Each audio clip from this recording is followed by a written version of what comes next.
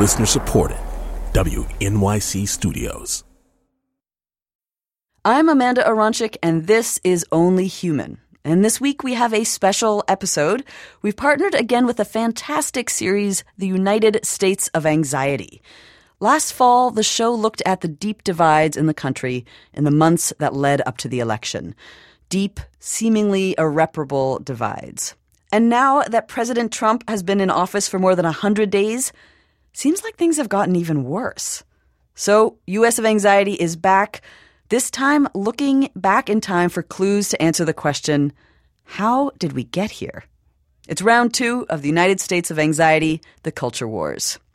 WNYC's Kai Wright is the host, and he's going to take you to a moment when science was up for negotiation, when our beliefs were pitted against facts. And then I will look at the 25-year fight over climate change. Kai will take it from here. If you stepped into a courtroom in Dayton, Tennessee on a July day in 1925, you could have heard this testimony. Your name is Howard Morgan? Yes, sir. You're Luke Morgan's son.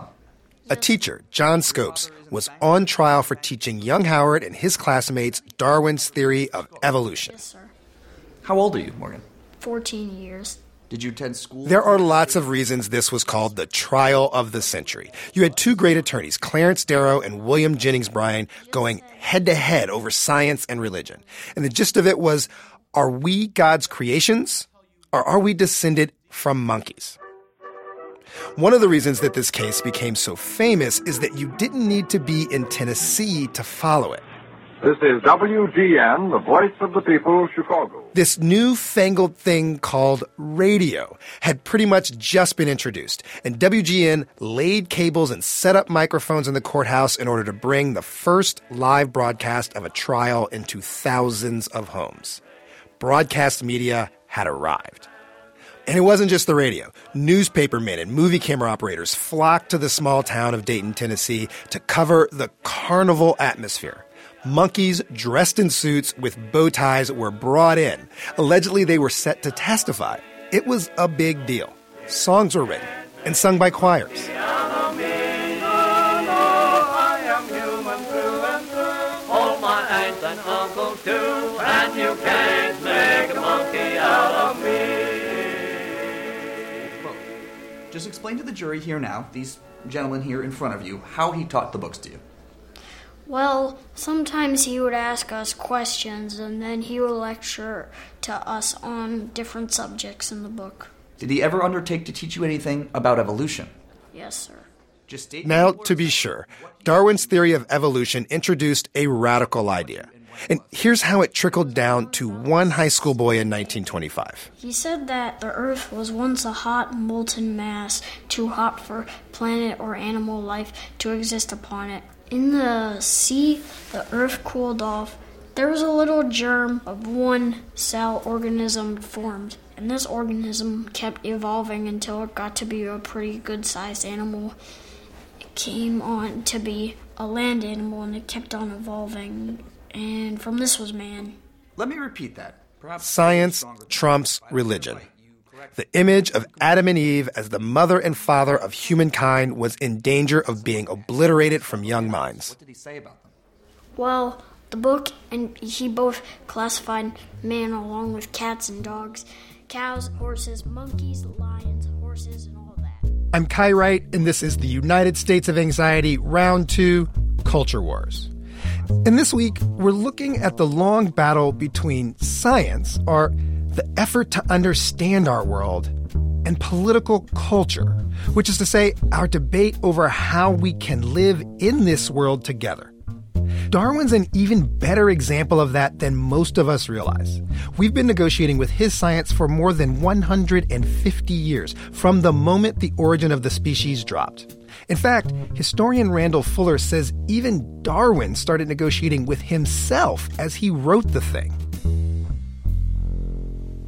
Darwin was very canny and cagey, initially at least, about the discussions of evolution as it applied to human beings. And he mentions the word human once on The Origin of Species. precisely because he knew that he was likely to stir up all kinds of religious and racial debates. Religious and racial debates. It was a twofer, because in addition to challenging the Bible, Darwin was challenging the conventional wisdom that white people evolved from a totally different and superior species than other people. So immediately after he published in 1859, the powerful and the established of that era scrambled, trying to square what the science said about our world with the way they wanted us to live in it. After the Emancipation Proclamation, Darwin's idea actually becomes embraced by Southerners who use that notion of adaptability and survival of the fittest to suggest that white people are inherently more fit in the United States to rule and to dominate than are black people. This is what happens. Scientific breakthroughs upset conventional wisdom, which then starts a fight to make the science support a new conventional wisdom. So what's the science we're debating today?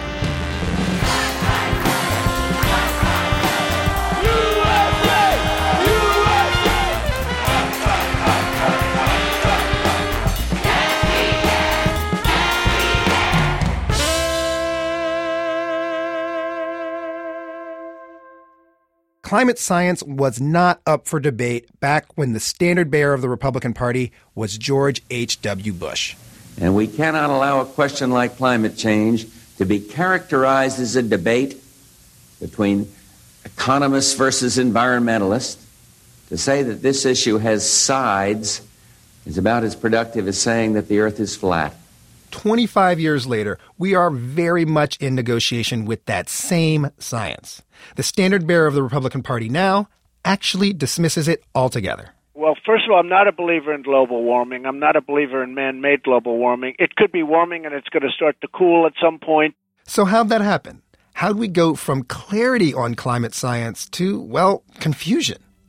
WNYC's Amanda Aronczyk says this particular culture war began inside the Republican Party. So we're going to start in 1986. Picture this. There is a group of scientists and senators, and they're assembled for a hearing.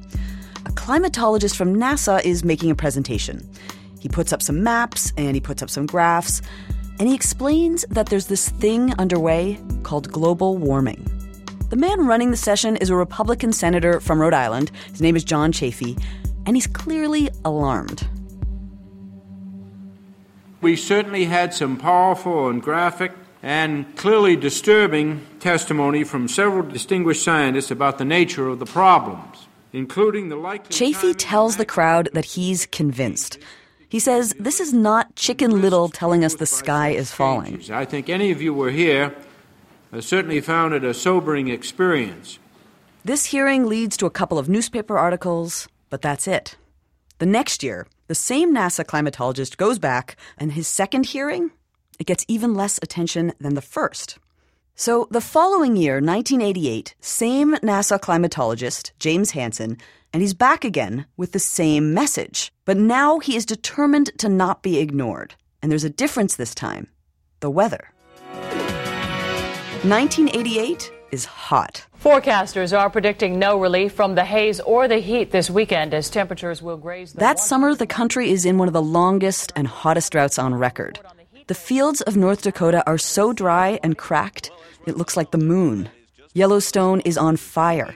There's a haze over the cities. Two things we know we probably won't be doing this weekend. One of them is watering the lawn, and the other one could be breathing. At least health officials are advising that breathing is... Hansen supporters see the heat as an opportunity. They call the Weather Service in Washington, D.C. and ask, what day is going to be the hottest? The prediction? June 23rd. It's all part of the continuing problems we're seeing as the heat goes on. On that day in 1988, James Hansen makes his third presentation. Gentlemen, thank you very much for being here. Dr. Hansen, if you'd start us off, we'd appreciate it.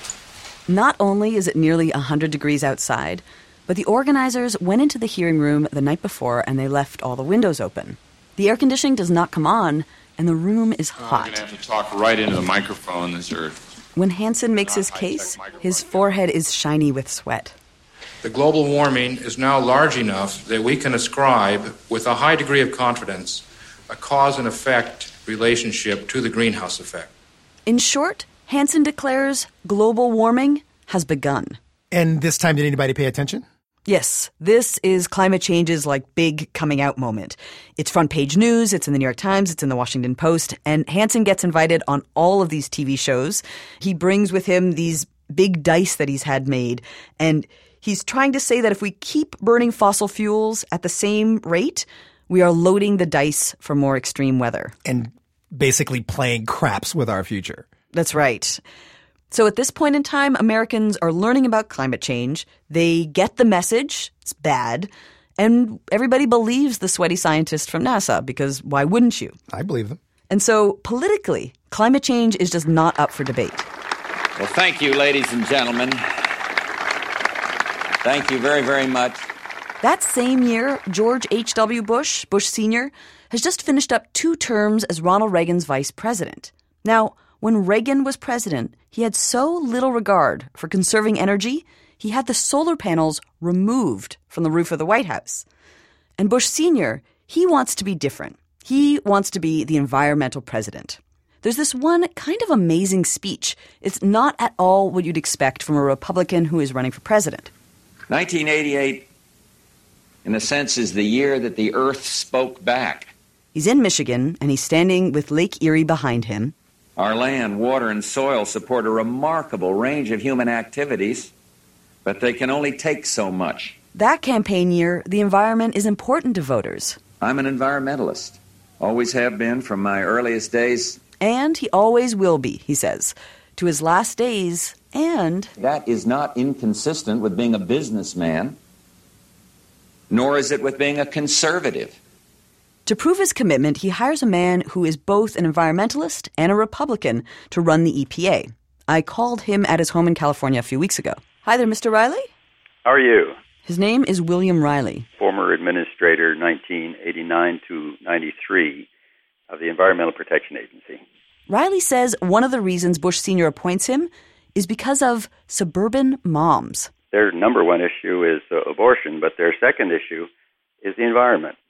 Now, Bush wants to win the election, but Riley believes he was also sincere. Bush was an outdoors man. He loved the environment. He was comfortable in the mountains and the forest, and he hunted quail in the wilds of Texas.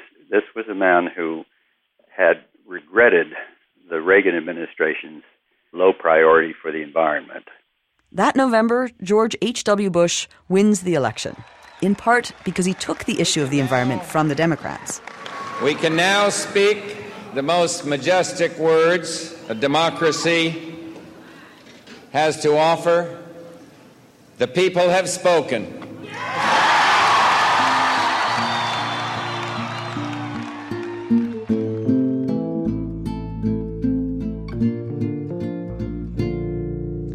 It's 4 years later, it's 1992, and climate change is back in the news. Turning now to the global environment, at the Earth Summit in Rio de Janeiro today, the United States indicated that it might be... This time, it's because world leaders are preparing for the United Nations Conference on Environment and Development, better known as the Earth Summit in Rio. Time magazine calls it the Summit to Save the World.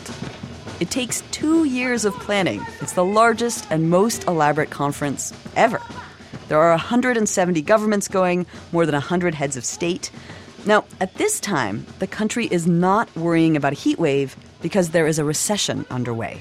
And the fear with Rio is that if limits are put on industry by, say, requiring a reduction in CO2 emissions, people will lose jobs. Not good in an election year. So behind the scenes, Bush Sr.'s staff fight. Some tell him that going to Rio will be humiliating, and others tell him that not going to Rio will be worse. For months, it is unclear what Bush is going to do. Now, William Riley, the Republican who's running the EPA, he wants Bush to go, but he fears the protesters. We were very concerned about the organization of the conference and its concentration of press, likely many of them hostile to the United States. So before the summit begins, Riley visits Rio on his own. So I was invited by Prince Charles to sail up the Amazon on his yacht, the Britannia. Riley goes on the yacht because he knows that all of Brazil's bigwigs, including their president, will be there too. And he's like, look, the president of the United States cannot show up to some disorganized mess. Any kind of highly embarrassing, poorly organized affair, disruption, and the rest was a particular concern during that time. Holding an international conference to address climate change without the United States, that's not going to work. And President Collor de Mello of Brazil, he knows it too. And I remember President Collor looked me in the eye and said, I promise you that if President Bush comes, we will not embarrass him. We will be extremely sensitive to his situation. He said, but you have to know there are more than 60 heads of state waiting to find out whether the President of the United States is attending this conference. And they are withholding their own decision until they find out what his is. With just 1 month before Rio, George Herbert Walker Bush finally agrees to go.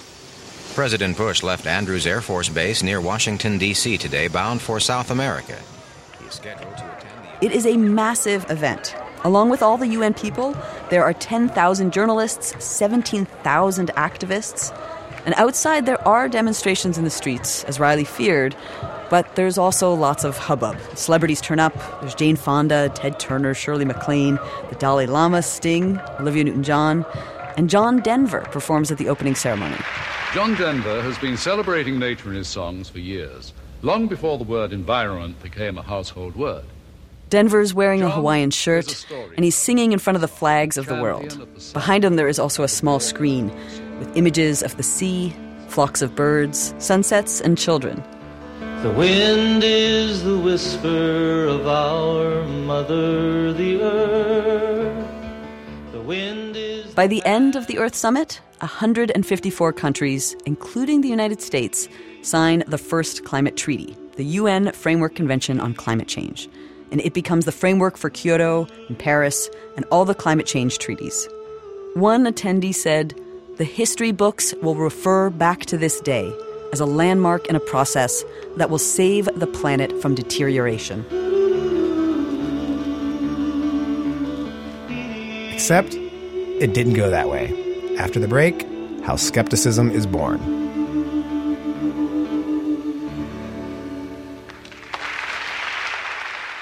We want to hear how this climate discussion plays out in school, how climate science is being taught. So we want to talk to two groups. Parents, has your kid ever gotten a handout saying that the warming we're seeing is just natural? Has your kid gotten info about climate change that you found puzzling? And teachers, have you been expected to teach info about climate change that was wrong? How did it go? Have you ever been confronted by students or parents who denied climate change? What did you do? Here's what one teacher told us. Hi, this is John. I teach environmental science at a Catholic high school in Louisiana.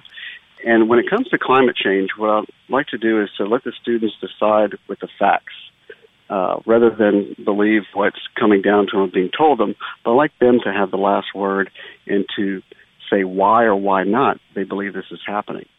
Tell us. Tweet us with the hashtag US of Anxiety. Send us a photo if you've got one of that handout or textbook, or leave us a voicemail at 1-844-745-TALK. That's 844-745-8255.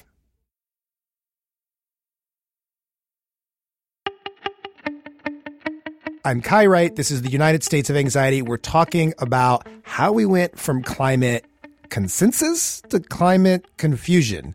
And Amanda, before the break, it sounded like we were really at this big turning point in the history of this debate. Right. It seemed like everybody agreed. They signed this treaty. And while it didn't have teeth, it didn't force countries to reduce emissions. It did acknowledge, yes, there is a problem.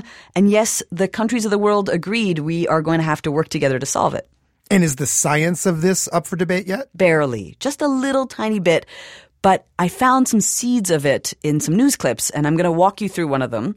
So this is from NBC. You remember Tom Brokaw? Yes, indeed. Turning now to the global environment. At the Earth Summit in Rio de Janeiro today, the United States indicated that it might be willing to accept... This is from the very start of the Earth Summit. So this is from June 4th, 1992. And in this clip, Tom Brokaw kind of sets up the whole thing, and then he turns to his chief science correspondent, who explains the science behind climate change. Every time we drive a car, turn on a light, manufacture a product, we use energy. And most of our energy comes from coal, oil, or natural gas. Then there's an animation, and it shows little bubbles of CO2 floating around the Earth's atmosphere. When these burn, they release carbon dioxide, which is invisible and odorless. But carbon dioxide lingers in the atmosphere, where some scientists believe it can act like the windows of a greenhouse, trapping more and more of the sun's heat. Next, there's a scientist. The world is facing the potential for record heat, record drought, forests going up in flames. And here's the pivot. The next interview is with an owner of a coal mine. If there's anything this country needs now, it's jobs. And precipitous action in form of legislation or international commitments will eliminate jobs in this country, and thousands of them. Okay, so we're watching a story that is like a science report. You're talking to a scientist, we're hearing about science, and then all of a sudden, there's coal miners. All of a sudden there's coal miners, and they kind of set it up like, here's the other side of the debate. But it's not the other side of the debate, because we were talking about science, and then here comes a political conversation, which isn't the other side of a science debate. It's not like it's more science. It's now economics. Kai, this is about money, right? And industry gets it. The coal, oil, gas industries, they understand the implications. People will lose jobs, and these industries will certainly lose money. So they start to bankroll think tanks and conferences and scientists, all to spread the same message, that the science behind climate change is wrong. And economics start to appear in science stories, and even weirder still, scientists appear in stories about economics. Greenhouse warming is essentially a non-problem for all practical purposes.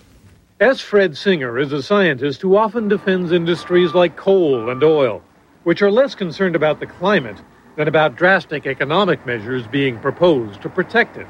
Anytime you try to limit the use of energy, you're really limiting economic growth. And he is a scientist who has been used for more than one thing before. This is not his first time at the rodeo. I found old newspaper clips from Singer, quotes from his letters that he'd written to the editor, where he calls into question all sorts of things. He calls into question acid rain. He calls into question ozone depletion. He calls into question the Clean Air Act. He's basically a hired scientist contrarian who they pull out at any moment to just disagree with an issue that usually has to do with government regulation and government involvement. To just heckle the media, to heckle the debate. Or to call into question the debate. And some of these scientists, they worked for the tobacco industry back when the big companies were still claiming that secondhand smoke was not bad for you. Wow, and so they went and got the same people. Right, so the same people return for the climate change debate. Here's this guy, he is a biochemist, and he runs, quote, scientific affairs for Philip Morris Tobacco back in 1992. Based on a careful review of the science, we believe that environmental tobacco smoke has not been shown to be a risk factor in the development of lung cancer, respiratory disease in children, or heart disease. And in 2010, this is what the same man, Tom Borelli, has to say about climate change. What happens when it becomes more popularly known that a lot of the science on climate change was faked? So these early climate change deniers, they have learned their tricks from the tobacco industry. You don't have to refute all the science.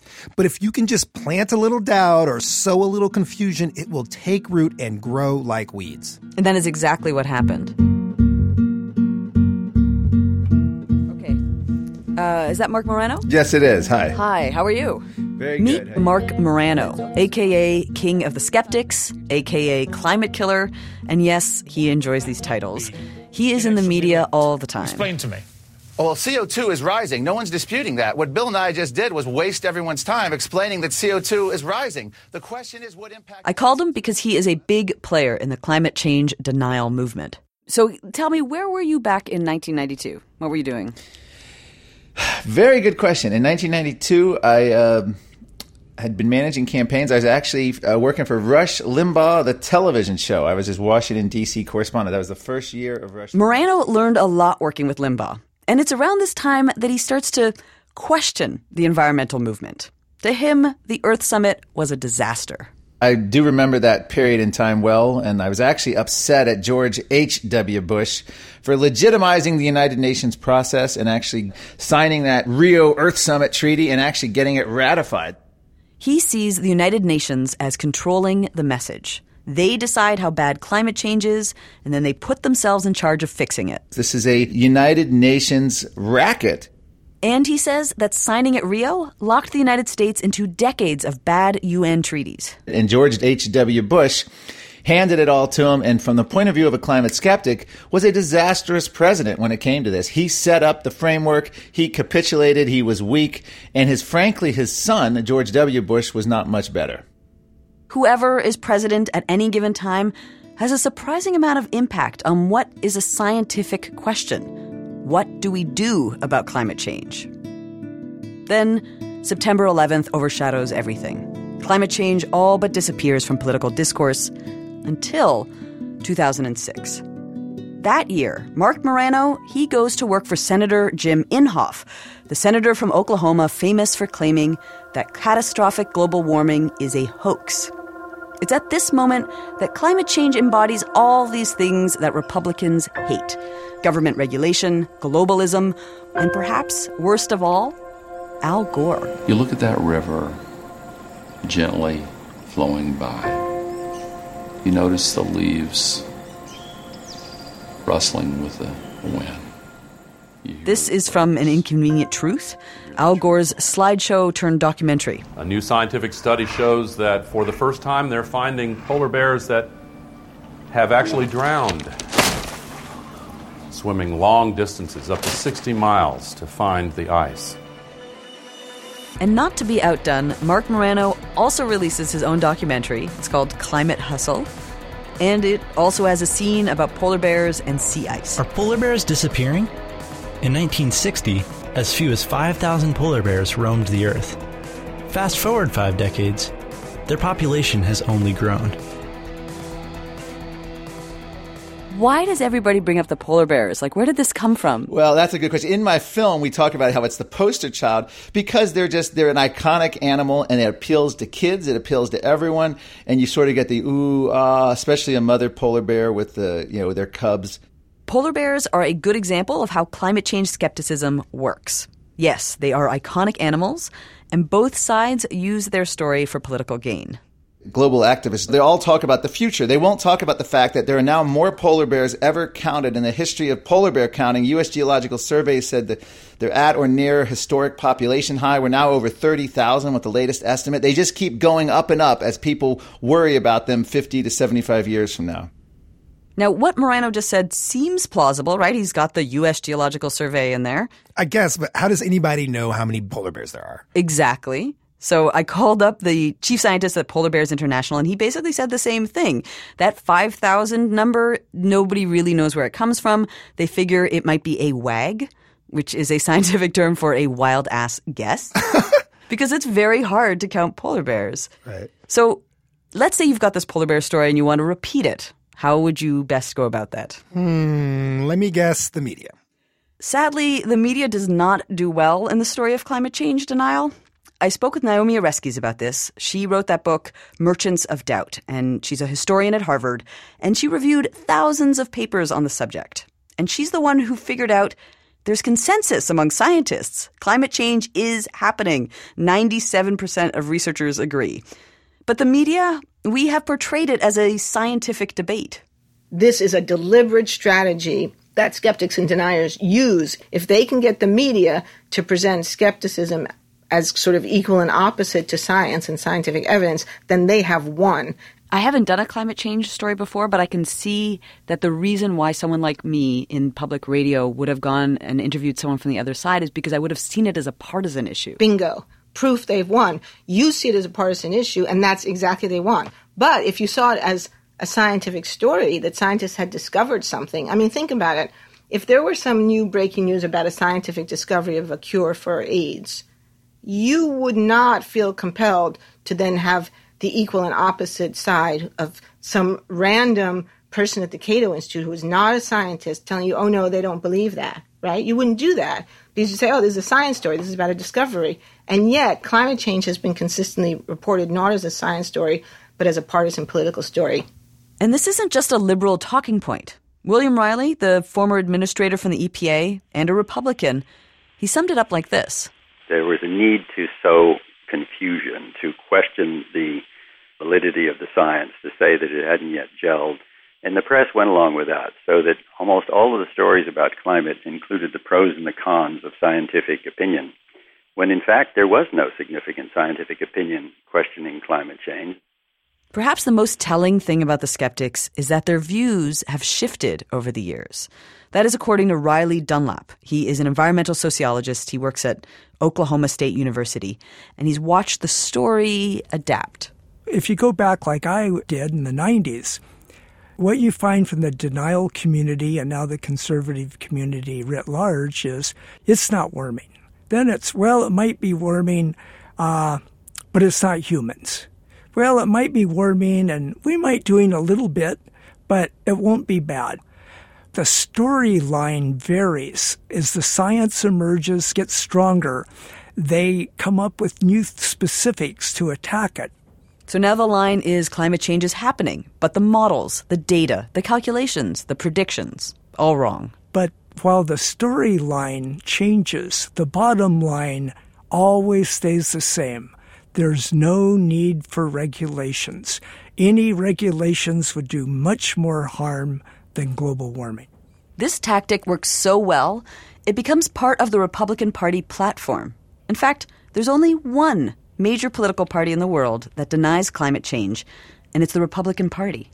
And within the party, it has become gospel. Global warming has become part of both Republican and conservative identity.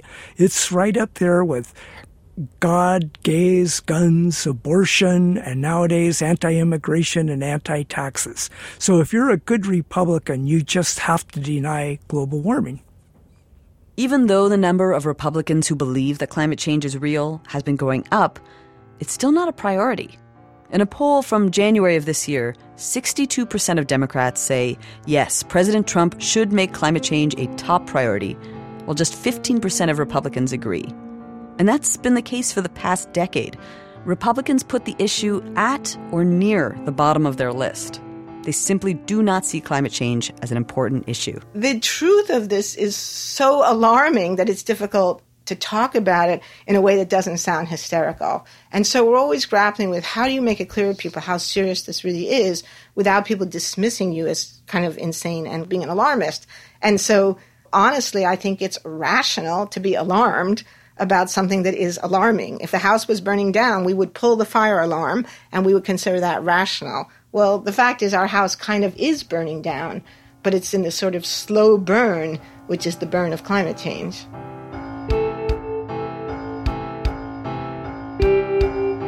And as the house burns, we negotiate with the science. Just as we did when Darwin told us humans were all of the same species.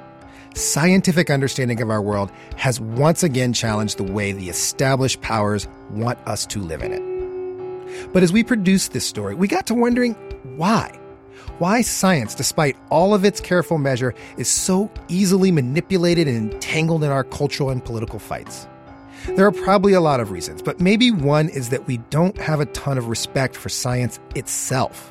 Not in practice, at least. American students routinely rank poorly compared to other wealthy nations on science tests. I asked my friend Michael Falk about this. He's a professor at Johns Hopkins University's School of Engineering, and because I suck at science too, I've always called him an astrophysicist. I am a physicist. That part is correct. I just enjoy saying that. I know an astrophysicist, but now I don't. I don't know an astrophysicist. Technically, I'm trained as a theoretical condensed matter physicist. What does that mean? So it means I'm the kind of physicist who studies how condensed matter, so solids and liquids, behave. So let me start here, Michael. I never liked science. Okay. It's intimidating, and it seems to always tell me things I don't want to hear. So help me understand how to like science. Do you remember a time when you were like, oh, man, this is my first love? I think it would have to go back to fifth grade. In fifth grade, I had a teacher, and she was pretty much fearless. So the way we learned that food carries energy, she took out some, I think they were walnuts, something, and then pulled out an acetylene torch and proceeded to set the food on fire and use it to heat water, right? And I think that was kind of a moment, and I think it's that engagement with the world where it's not just reading things out of books. It's actually the world is there for you to interrogate. All these years later, Michael is part of a team of science and engineering scholars who are helping grade school kids in Baltimore have a similar scientific awakening. Because he and his colleagues note that a big part of the problem with science in the United States is it's too exclusive of a club, that not enough women and people of color and people who grow up poor get a real invitation to interrogate the world like he got. This project is called SABASE, which stands for STEM Achievement in Baltimore Elementary Schools. They're working with about 1,300 kids. They do a bunch of classroom stuff. But the big thing is they tell them to go out in groups and look at their neighborhoods and come up with a problem for science to solve. So, of course, we had to meet some of them. We went to this year's science fair where the kids present all of their ideas to the community. And we're just going to end this episode by letting you listen to these kids talk. And thanks to reporter Stell Klein for recording these adorable conversations. My name's Stell. My name is Kendrick. My name is Constance. Okay, and how old are you guys? 9. Can you tell me about your project? What's it called? It's called XLA 2.0. 2.0. So what is it? It's a laser gun. So police have these laser guns instead of regular guns? Yes. So we can melt the regular guns that people used to kill other people and then recycle the metal to make other metal materials. My name is Maria. I'm 10 years old. My name's Lakaya. What was the name of your project? Can you tell me? The name of our Pollution Solution. Yeah, which was very complicated to say. Yeah. My name's Sal. What did you read about the weather changing or maybe climate change? I read about climate change, about how the climate is melting the polar ice caps and how we're releasing gas and toxins in the air and it's making the wind real hot and it's melting the polar ice caps. Oh, wow. It makes me feel disgusting. Really? Yeah. Did you find any kind of solutions or anything we can do to make it, positive? Not use cars, like scooters, bikes, not use all these giant factories.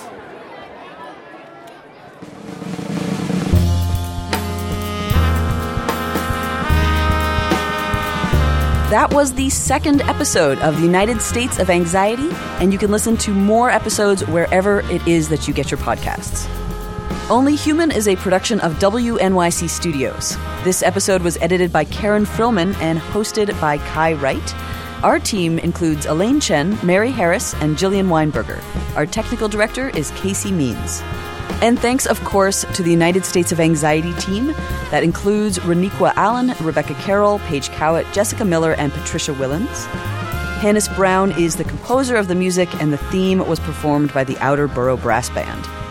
Tony Phillips is WNYC's Vice President of On-Demand Content, and Jim Schachter is Vice President of News for WNYC. I'm Amanda Aronchik, and we will be back with a new episode in a few weeks.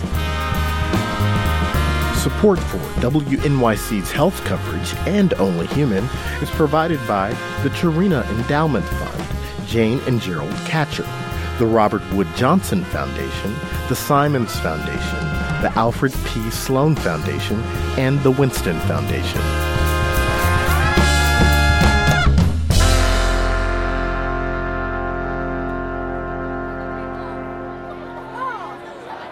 Me and Maggie think, remember when we said that so that we should make automatic cars and stuff so that we didn't have to pollute the earth?